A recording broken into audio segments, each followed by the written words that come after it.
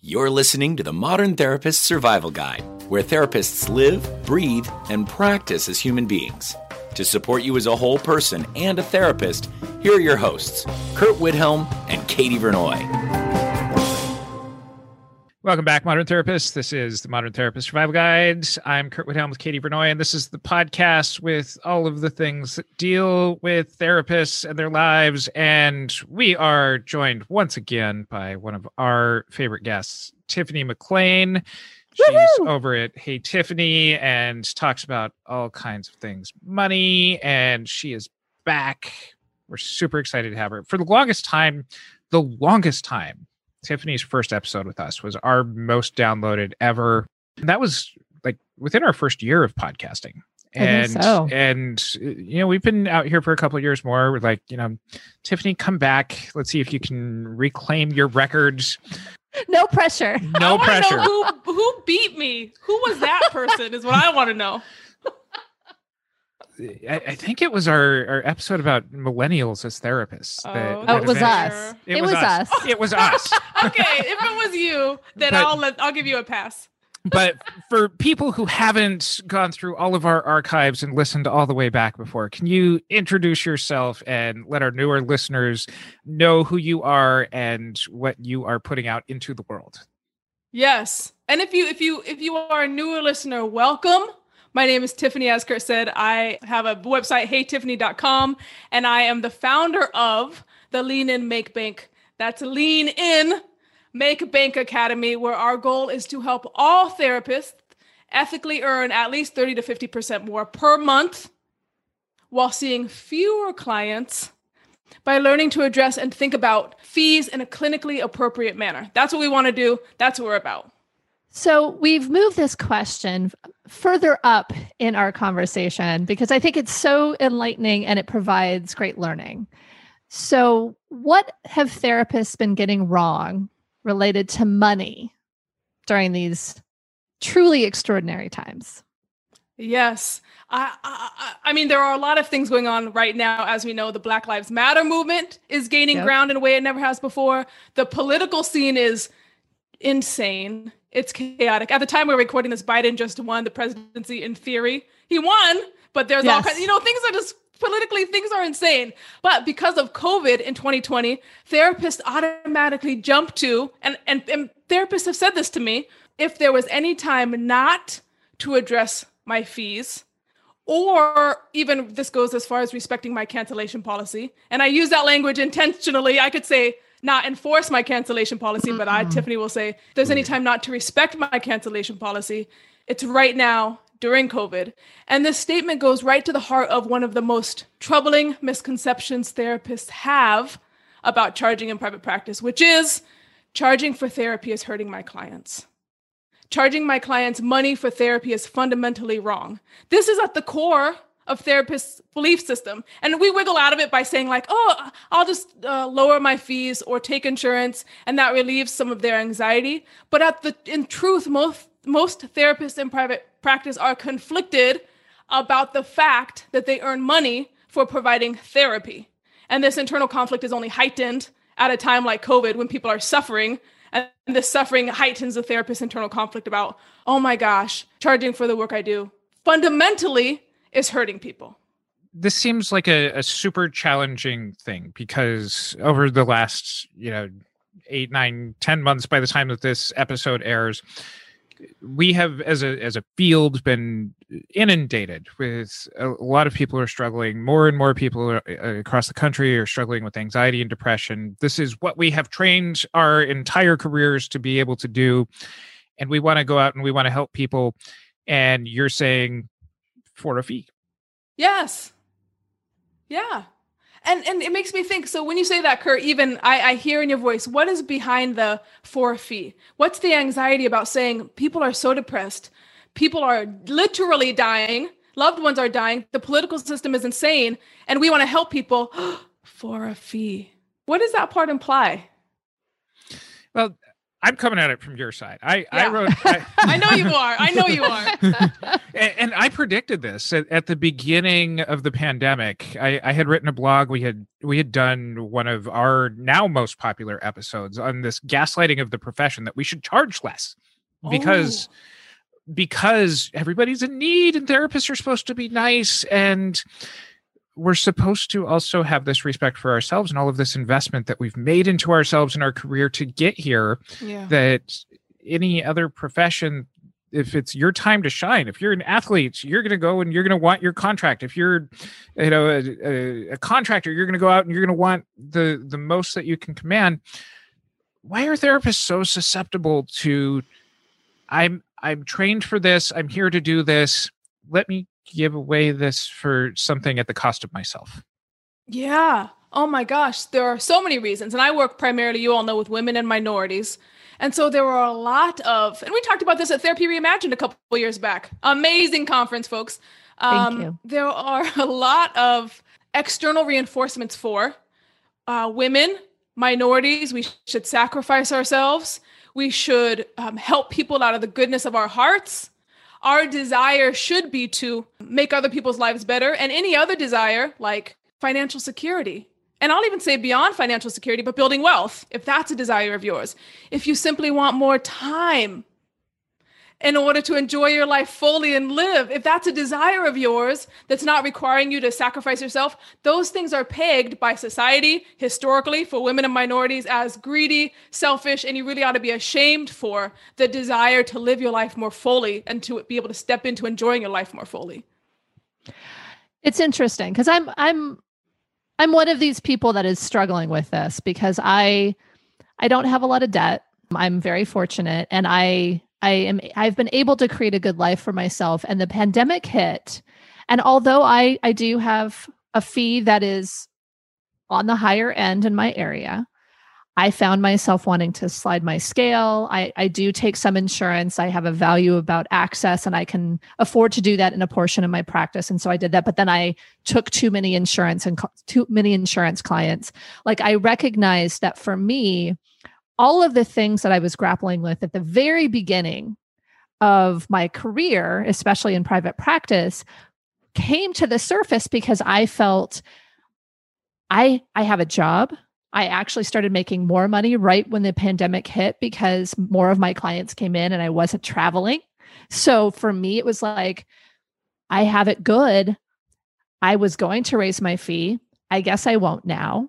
I was able to do what I needed to do. I make a fine living. I'm okay. But I know that in order to actually do the things that I really want, which is having more time, working less, saving a little bit more for retirement, helping my husband and I retire earlier, like all of the things that are like, they feel very luxurious. Yeah.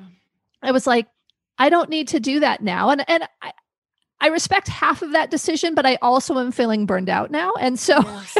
I'm recognizing like, oh, okay. Like I actually really need to look at it. And so I'm going to put it out there. I'm grappling with this of like, hey, I can help. I've got the skills, and there's a lot of people who need my help. And I don't want to make myself inaccessible to those folks by either raising my fee or charging my full fee. And it's hard. And I've seen this all over the Facebook groups where people are like, I'm going to do this. And then everybody's like, this is the hardest time to do this. Why would you put the strain on people when they need our help? And I see both sides of that. I see the ability to support people during this really hard time when there's a lot of people who are unemployed and grappling with where they spend their money. And I also see the negative impact on our field if all of us start lowering our fees while we actually have an opportunity to demonstrate the benefit of what we do and increase the stature of our profession. So help. Yeah, I'm glad you bring it up. I'm so glad you bring it up. And I'm so glad you're sharing your personal experience because like you said, so many therapists have the same internal dialogue. Although many of them don't even acknowledge the burnout side. They might feel it, but they're trying to just keep going. So you're willing to say, sure. I want to give back and I'm feeling the effects. So thank you. Yes. I wish I was taking notes. I wish we had 3 hours to talk about this. A couple of things that came to mind. I'm so glad you said it feels like a luxury. Oh, almost like that's a negative, right? One of our core values in the company, and I added this within the past 2 months, is luxuriate. And I require myself and I got to do it this week. I require myself and all our team members to do one thing to luxuriate each week. And then they have to brag about it. So again, women and minorities, therapists, we have been told you don't deserve to luxuriate. Those people get luxury. Those people get luxury. We don't get that. So for me, I'm like, what does it mean that we say luxury and feel guilty for the idea of luxuriating? Yeah. That's the first thing that comes to mind. A second thing, and this is interesting that my mind went here, psychoanalytic unconscious shit. When you were talking about the desire to, really make an impact right now and take on, maybe lower your fee, take on more insurance clients because you really want to make an impact, my mind went to slavery. For whatever reason, in which a society experienced, I see Curt's face. What are you talking about? Society experienced wealth and going back to the idea of luxury on the backs of. It wasn't actually it wasn't a system that was sustainable. It was only sustainable as long as we're having people sacrifice themselves and enslaved to make the lives of others better.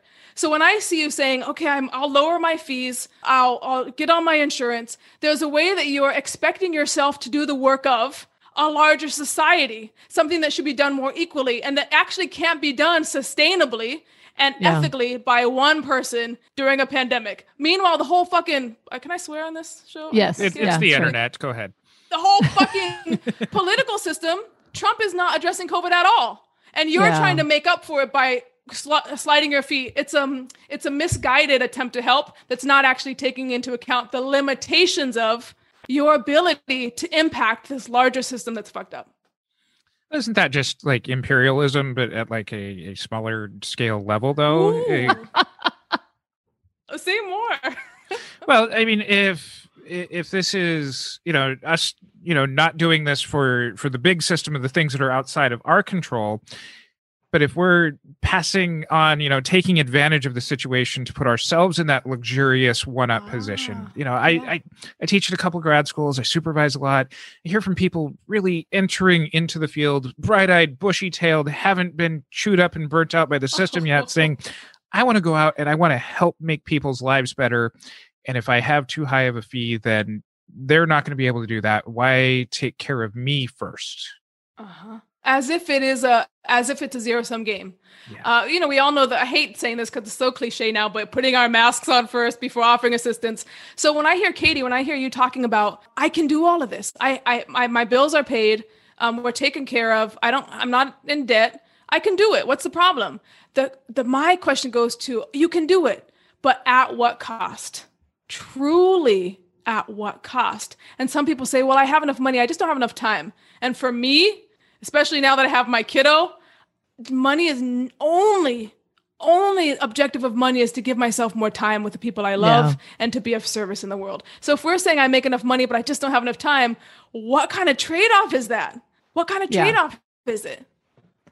Well, and I think the hard part for me is I know this. I know these things, and I still found myself falling into it. And I'm working really hard, and I have an outgoing message. I'm not taking new clients. I mean, I've been able to course correct, and I think there were other, I can talk to my therapist about the other things that came up there. But I think that the piece that I think keeps coming up, and part of this, when you were talking about slavery and that kind of stuff, is that when we put ourselves in the position of carrying the load for society, there's a thing that's set up there, and there's a question that you had suggested to us that I'm going to get to in just a second. But there's also this kind of saviorism. Yes, and I think for me, I can find myself getting into that position because I feel like it's kind of that notion of like, well, if I don't do this, who will? I can't stand back and wait for someone else to do it. And to me, and I don't know if I'm formulating this properly, but it's kind of this idea of like, I can't be a sacrificial savior because then it's kind of almost like immolation. Like I can't continue to do it, and I think we said this the last time I talked to you on this podcast was like, if you're going to be a savior by jumping on a grenade, like that's a one-off. Like that's certainly not sustainable. Yeah. And so there's the savior complex that I think a lot of therapists have, but there's also, and you put this question beautifully, so I'm just going to put that there, but like, there's this idea that a sliding scale can perpetuate racist and classist systems. So what do you mean by that? Because like I'm starting to put this together, but the way that you think, it just blows my mind most of the time. So what do you mean by that? Yes. I invite you and I invite the listeners to think about this question of what are we doing when we're lowering our fees? What are we doing when a human being calls us of their own volition, of their own free will, and we jump straight to offering to sacrifice our financial, emotional, physical well-being in order to accommodate a request that often in truth, many clients are not even making the request. We jump to offer the request, but even if they do request it, even if they do say, do you offer a sliding scale? My question is, what are we communicating about our belief in their self-efficacy, our belief in their capacity, our beliefs about the transformational work that we do? And I think something about the communication is, and this goes to what Curt was saying around, here's our time to shine, us being able to own that or not. I think when we lower our fees quickly, when we don't really see our clients as mutual adult patients who are seeking services, I think we're negating all of that other stuff. We're negating self-efficacy. We're negating our belief in their capacity. We're negating the value of the transformational work we're doing. And right away, we're entering into a dependent relationship in which they are financially dependent on us. And we become exactly what you're saying, Katie. We become the giving savior, blessing them with our self-sacrifice. And then the therapeutic relationship requires, what it requires is a foundation of respect. And the dynamic of I'm now taking care of you.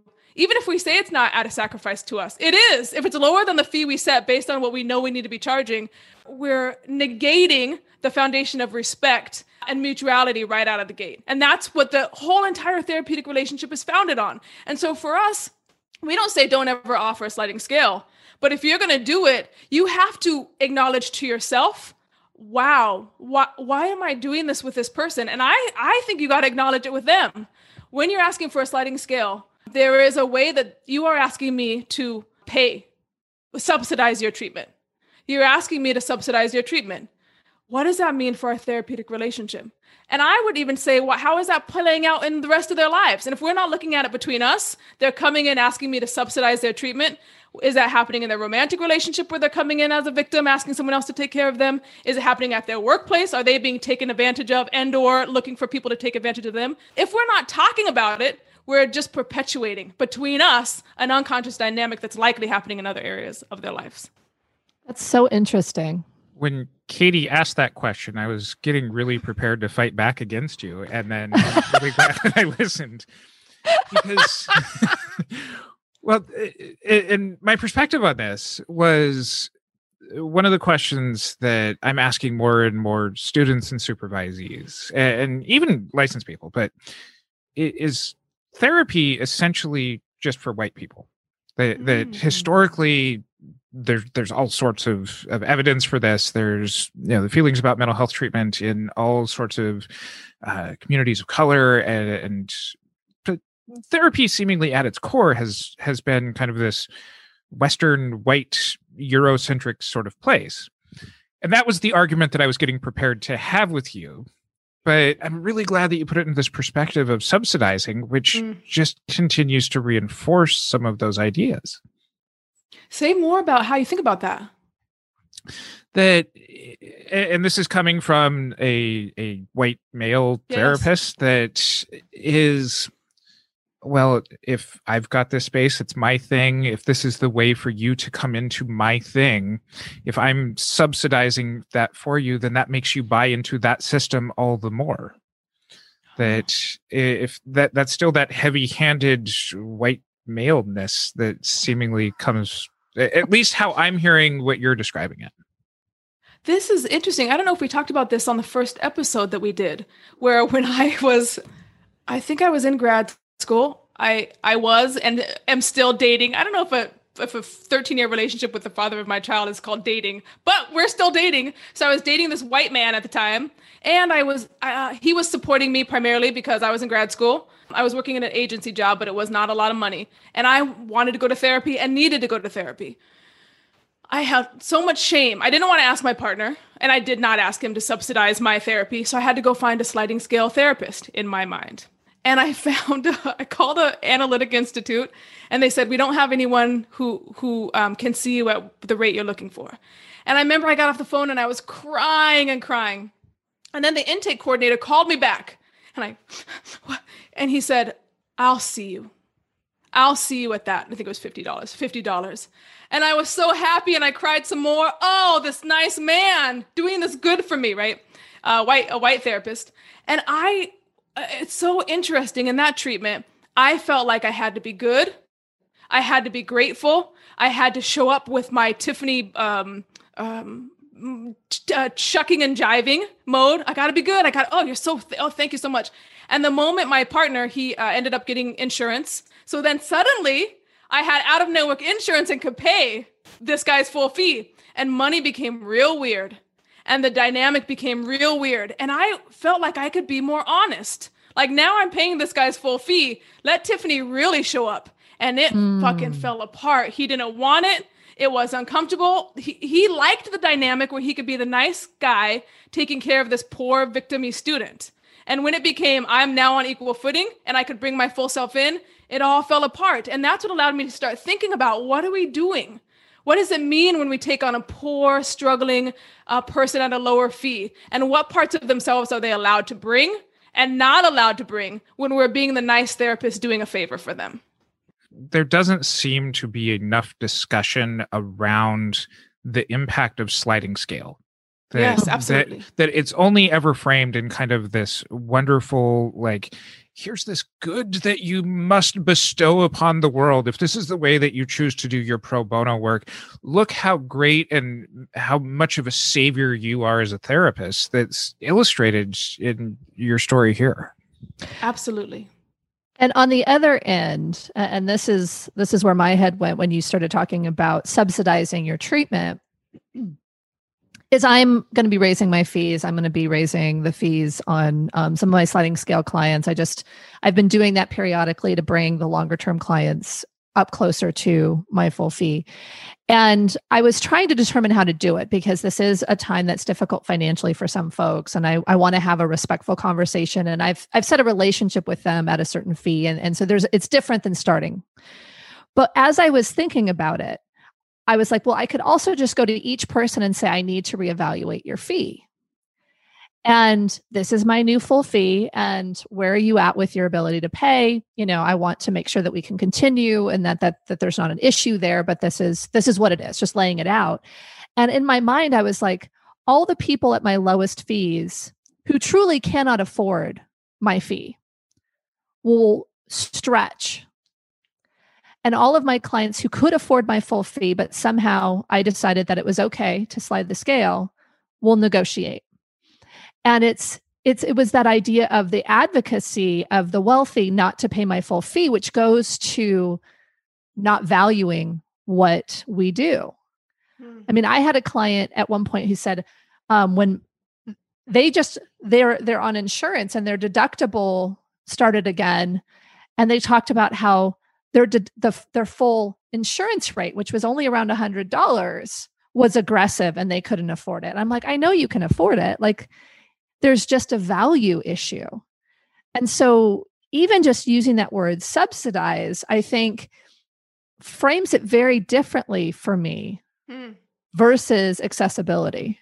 What feels different? What feels different in you? And it's interesting also to think about, and this is one of the things that we do in our program, is really have our therapist clients reflect on their projections into poverty, poor people, and wealthy people. What are they bringing to that? So we'll put that aside for a moment. When you think about subsidizing versus accessibility, and I'm curious, like, for your less resource clients and your more resource clients, what's the shift in you that happens with that shift in reframe of terms? I think for my more resourced clients, even using that term will frame it more accurately for them. And I think it would be harder for them to then do the hard negotiation. Right? Yeah. Or they would have to then verbalize the devaluation of therapy. Right? Because, especially if I know they can afford it. Yes.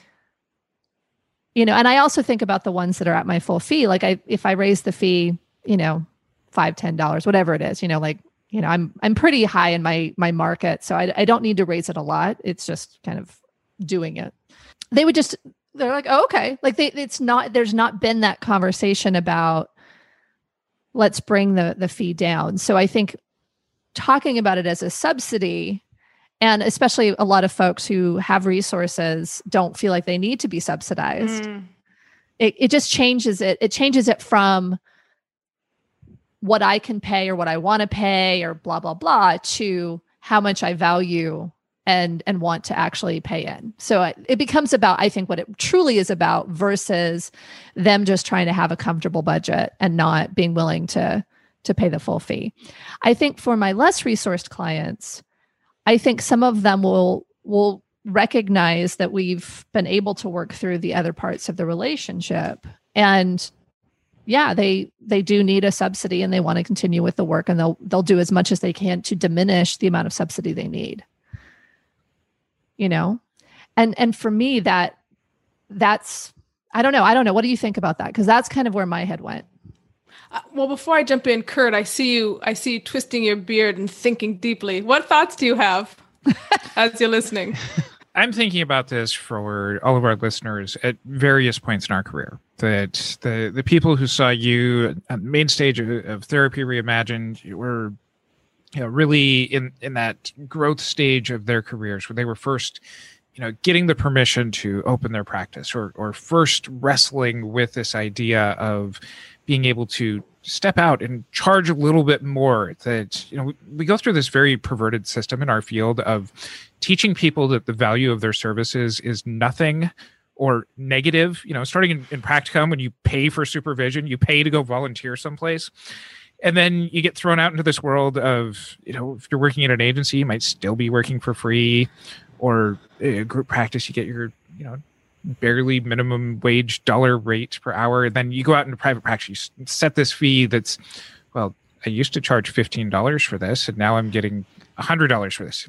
The people who are listening to you were finally getting to that stage of, I can charge more. I have bills to pay. I have things to do.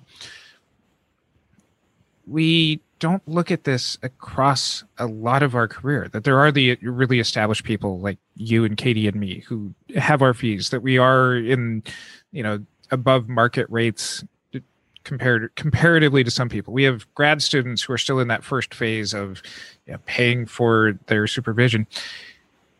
We all know this. We all know that we need to charge, but there's a hang up that happens here, whether you're a grad student or whether you're well established, that I'm just trying to see, like, what is that hang up that we're all trying to get past? So interesting. In our program, we have people who have been doing this work for 20 years and they're still struggling, or group practice owners who are realizing that the mindset around money they have is trickling down to their people working for them, working on their team. And one of the things, as I'm hearing both of you talk through this, that I think could be appealing to people who have been doing this for some time, more seasoned clinicians, is, and it goes right back to something you're talking about, Katie, how is thinking critically about, and talking about the fee, how can that be a clinical intervention actually? And how is avoiding talking about the fees, desire, aggression, betrayal, abandonment as they're represented by the fees, how might that be a clinical intervention? And so I think one of the hangups therapists have, and we can talk about, of course, therapists often know something, but they're alone. They look around them and they're like, I'm the only one who's wanting to charge premium fees. Everyone's telling me I have to be on insurance. People are telling me I'm greedy, right? So we're reinforced by other therapists in our profession. It's reinforced that we shouldn't be charging premium fees. And I talk specifically about premium fees. because I'm talking about making good money and having the choice and the capacity to make good money. If you're charging $300 a session, you could charge $100 to someone else, but you're making $300 per, you understand how to charge confidently, then you can make the choice to do whatever you want, but you know how to. So one, we're reinforced by our profession that it's a problem. Two, to answer your question, Curt, so much of the time our knowing is in our head. Well, we know the thing, but there are unconscious dynamics at play that we're continuing to avoid, and those things need to be made conscious in order for us to move from, knowing in our head to a visceral experience of this. And for me, that comes from understanding the clinical implications of the unconscious patterns playing out between the therapist and the client around money. And we talk about them in all kinds of ways, but money is an expression of the therapist's need. Money is an expression of the therapist's desire. And I think so often therapists are trying to be nice and good and, supportive, and we don't need anything. But in reality, we do. We have desire. Yep. We want to grow and change. And that brings the relationship between the therapist and the client right here in the room, not in a nice, I'm supporting your mommy, but like, I have needs and desires for growth and change and luxury. And you are the person who pays me money.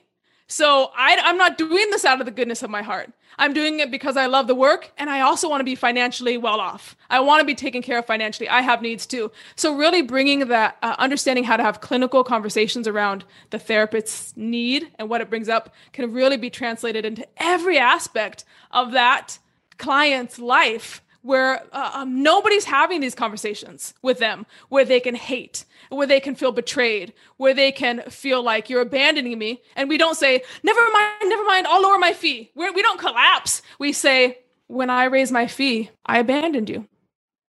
What's it like? What's it like that I'm hurting you like this? And the story shut our mouth. We're not taking it away. We're acknowledging what's happening in their mind. And they probably had parents.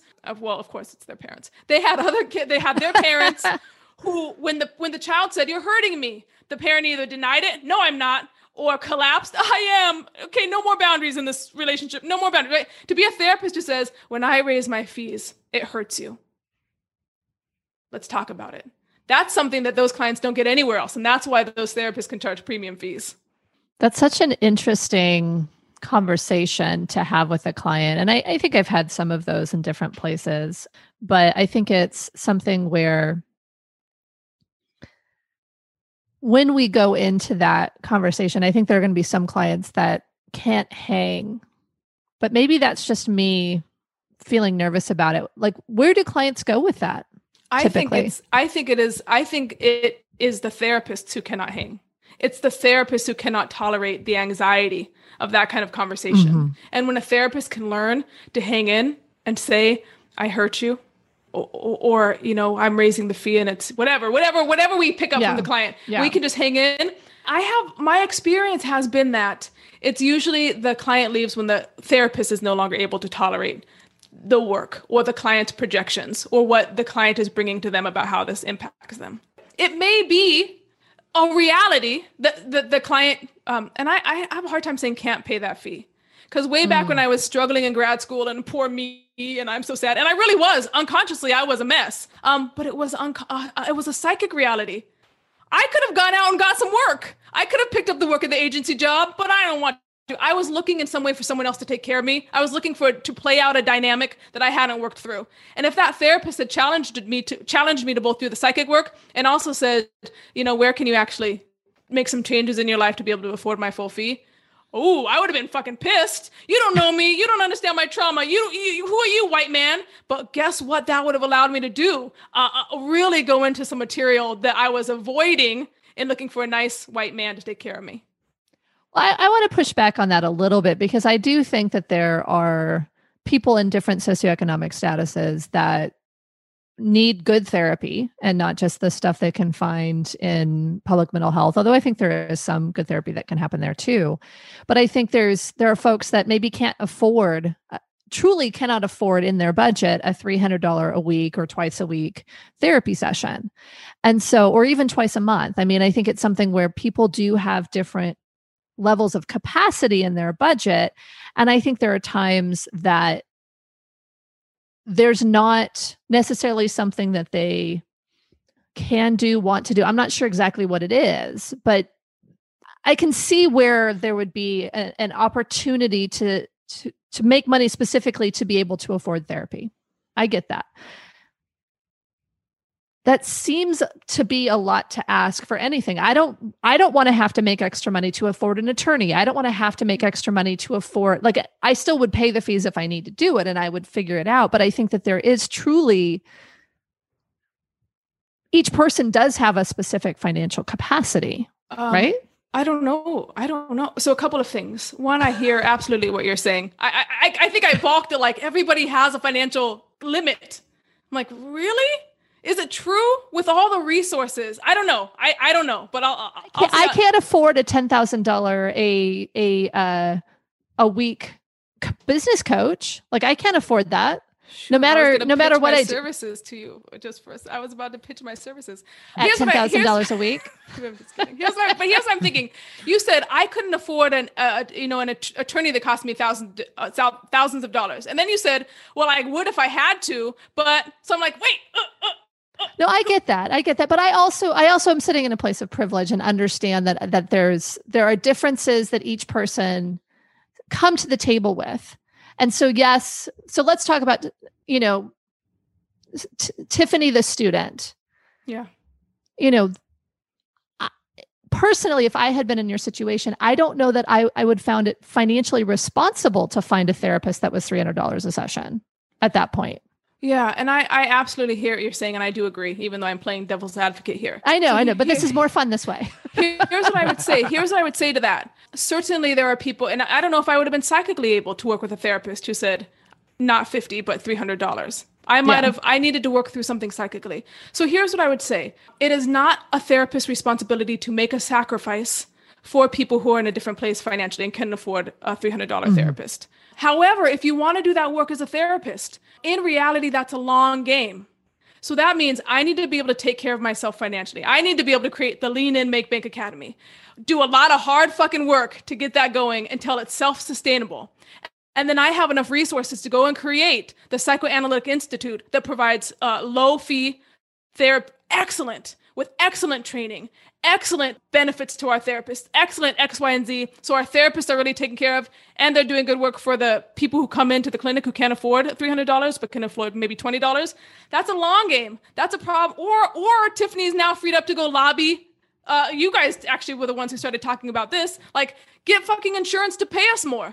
Impact the political system so we have universal health care that covers mental health at a great rate for therapists, right? This answer is not in sliding our scale when we feel guilty when that person comes in and employs us for $50. The answer is getting ourselves in a place where we're taken care of and have the time and mental bandwidth and capacity to actually make a strategic, consistent, disciplined, sustainable plan for change. That affordability to be able to go and impact those larger systems comes from the ability to have had created that in the first place, to have the wherewithal to set those boundaries, to impact the larger systems. Those therapists who aren't there yet, can you speak to them as far as, okay, I want to be the Curts and the Katies and the Tiffanys who are out there creating all of these institutions and impacting stuff, but I'm still in grad school and I still owe Sally Mae, $100,000 and I'm working for peanuts. Can you speak to them as far as what they can do now in this on their way to getting to where those more established people are who are charging those higher fees, maintaining this balance? That's a great question. I would say, especially to those who are still in grad school and maybe stressed out about what their future holds, I would say absolutely it's possible for them to do well financially in private practice. And they deserve to do well financially in private practice. Research has showed that money in the hands of women, specifically, women give, I don't have the numbers in front of me, but exponentially more to charity and to organizations, sorry, Curt, than men do. When men have wealth, they tend to keep it more. When women have wealth, they tend to give back more to their families and to charitable organizations. That's just a fact. So if you're listening to this and you're thinking like, oh, can I make money? Is it possible? One, it's possible. Two, it's your responsibility. I might even go so far as to say, you're not, I think about my family. A lot of them have not had a college education. They're really struggling financially. They don't have the resources to make a big impact. They truly don't. However, if you're in grad school and you've made it there and you found a way to work the financial system to be able to pay for it and your education you're getting, you have resources. You're not in the same place as the struggling family you came from. So it's your responsibility to use those resources to make a bigger impact. And that bigger impact involves luxury for you because you're modeling what it means to be a woman, a person of color in the world, taking care of themselves and saying we deserve to take care of ourselves too. And you have a responsibility to be a person who can amass wealth and make an impact and impact the political system for the better. So it's possible for you, I would say. I want to talk with you for like hours and hours and hours. It just makes me so happy. But I do want to add one piece of advice from my own perspective, given what we have just been talking about. For those who are starting out and getting ready to start their private practice, they really need to set a fee that's going to make sense and start there, because it is so much harder to dig out of a hole where you have clients that are at lower fees or on insurance or whatever it is that you cannot really afford than setting the fee and really getting started with building your practice in a way that's financially sustainable. And of course, you have your fun with fees calculator, which I'm sure you're going to tell everybody about. But it's something where if you don't set your fee properly to begin with, sometimes you're fighting against your clinical responsibility to the clients that you have. And that becomes a bigger battle than starting and holding your fee from the beginning. And look, I created a whole side business to subsidize the clients who I wanted to continue to work with, who I'd been working with for years. So it's true. I wish someone had given me this message back when I was in grad school of just like what you said, start with fees that take care of you well, and then you can make an impact outside of that versus going backwards like so much of us have to do, where we end up having to charge $300 to make up for the $25 clients that we're committed to and we've been working with for 10 years. Yep. Where can people find out more about you and everything that you're putting out there? Yes, we actually have a workshop right now, a free workshop, 4 steps to raise your fee. So even in times of COVID, you can raise your fee. If you go to heytiffany.com/workshop, you can watch that. And you can check out, we have a podcast too, the money sessions, where you're hearing therapists talk all day long about the real conversations they're having, the real struggles they're having around just this kind of thing, raising fees, talking to clients about fees, getting off insurance panels, etc. And we will link to that in our show notes. You can find that at mtsgpodcast.com. You can also find Tiffany at the Therapy Reimagine 2021 conference. She is back by popular demand and lots of voicemails from Curt while I'm driving around the world. True. So we are so excited to have you back this year, and I can't wait for September. So yay. Until next time, I'm Curt Widhalm with Katie Vernoy and Tiffany McLain. Thank you for listening to the Modern Therapist Survival Guide. Learn more about who we are and what we do at mtsgpodcast.com. You can also join us on Facebook and Twitter. And please don't forget to subscribe so you don't miss any of our episodes.